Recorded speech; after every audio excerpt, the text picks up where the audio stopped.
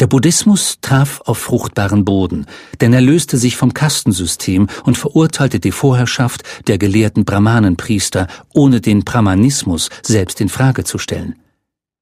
Die Fähigkeit zur Integration und Toleranz gegenüber anderen Religionen sicherte dem Buddhismus neue Anhänger. Die Lehre Buddhas erreichte im 3. Jahrhundert vor Christus Kaiser Ashoka, der das erste indische Großreich begründete. Es erstreckte sich von Assam bis nach Afghanistan im Norden und von Kaschmir bis nach Mysore im Süden.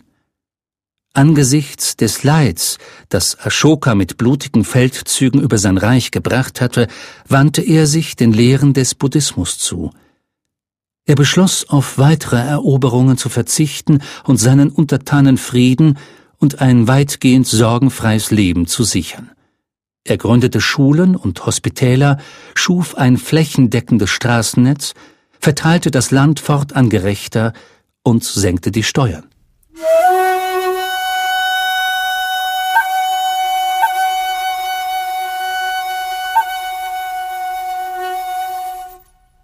Alle Menschen sind wie meine Kinder, und der Wohlstand und das Glück, das ich meinen eigenen Kindern in dieser Welt und der nächsten wünsche, wünsche ich allen Menschen.